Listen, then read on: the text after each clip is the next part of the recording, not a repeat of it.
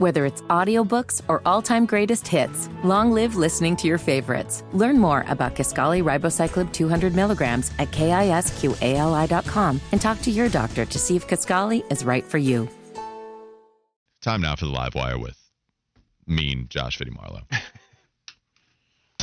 Mean Marlowe. Get respect for their realness. I know you feel this. The east to the west, up north to the down south. Live Wires Connect. I like that, Mean Marlowe. It might be a new mantra I take on here on the show. Yesterday, we kind of got into a conversation about worrying about Bryce not coming up big in the clutch because Carolina, despite being 1-11, they have played some close games. Well, yesterday, Steve Smith joined the Kyle Bailey show, and he addressed the notion that Bryce Young isn't good enough to elevate the guys around him. Here was his answer. The people who are saying elite traits, I would like to see their notebook of what is considered elite traits. Because there were technically, I believe there were 2 first-round draft picks out there yesterday playing. Neither one of them showed, based on the score, elite traits, did they? So, again, perception is reality. The perception is your first overall pick, you should display elite traits. You know, people are tired of hearing about Peyton Manning. So Jared Goff, how did Jared Goff look when Jeff Fisher was his coach? Not great. Didn't show any elite traits, did he? Right. My point is right now, if you're a bad football team, there's reasons why you're a bad football team. Yes, quarterbacks, first-round picks, supposed to and should over time elevate the franchise. And the franchise should also put people around them to elevate them. But like anything else, you don't find out until you get the people in place. Walker, has the 1-11 start to Bryce Young's career made you waver in the belief that he is a guy that can be the face of the franchise and elevate the people on and off the field around him? No, not really. I mean, it's certainly not going as well as I hoped for. That's for sure. I still want Bryce Young, and I still think he can be a good quarterback in this league. Jared Goff is the example I've gone with quite a few times. No, physically, not a similar makeup. But Jared Goff was so terrible in the second half of his rookie season. But it's because the team around him, the offensive line was absolutely terrible also. You bring in a smart offensive mind in Sean McVay. You start to give him some weapons. And Jared Goff has a crazy turnaround from year 1 to year 2. It doesn't mean I think Bryce Young is poised to go for 4,500 yards and 30 touchdowns next year. I don't think that's going to happen. But I do think that we could see a big turnaround. Like, things happen pretty quickly in the NFL. You can see some quick turnarounds because you have a lot of draft picks. Maybe you hit on 2 or 3. I know it hadn't happened here, but that's the idea. Maybe you have a strong free agent showing, and you give Bryce Young the necessary help with a smart football coach.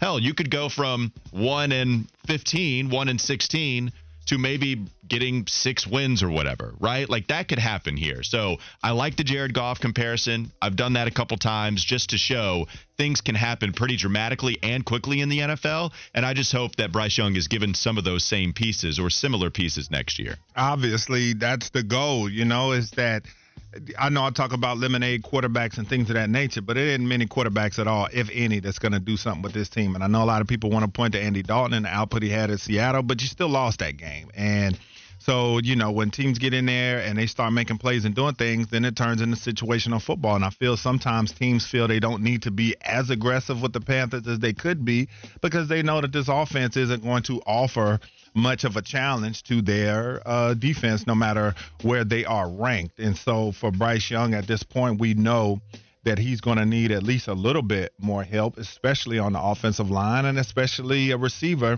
that can dominate on the outside and that can make plays and win matchups on a consistent basis. He's going to need those things to be able to prosper. And I think it is going to be difficult to really be able to judge him until he gets those things. We talk a lot about C.J. Stroud and the receivers that they got, even though they weren't necessarily super high draft picks in terms of pedigree.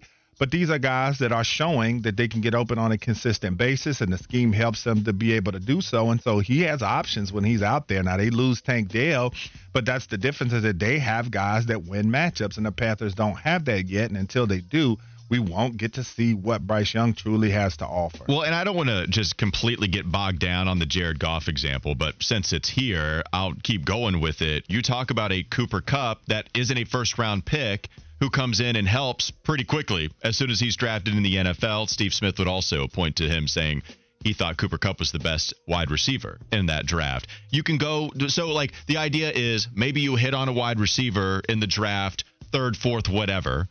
You go sign a veteran like they did with Robert Woods, Sammy Watkins. Sammy Watkins was always injured, but a good like third, fourth receiver in the NFL, even if he wasn't the number one option that you had hoped he would be when you drafted him. They get a Gerald Everett when they draft him, an athletic tight end that was able to help at least a little bit, and then you shore up the offensive line as the years go on.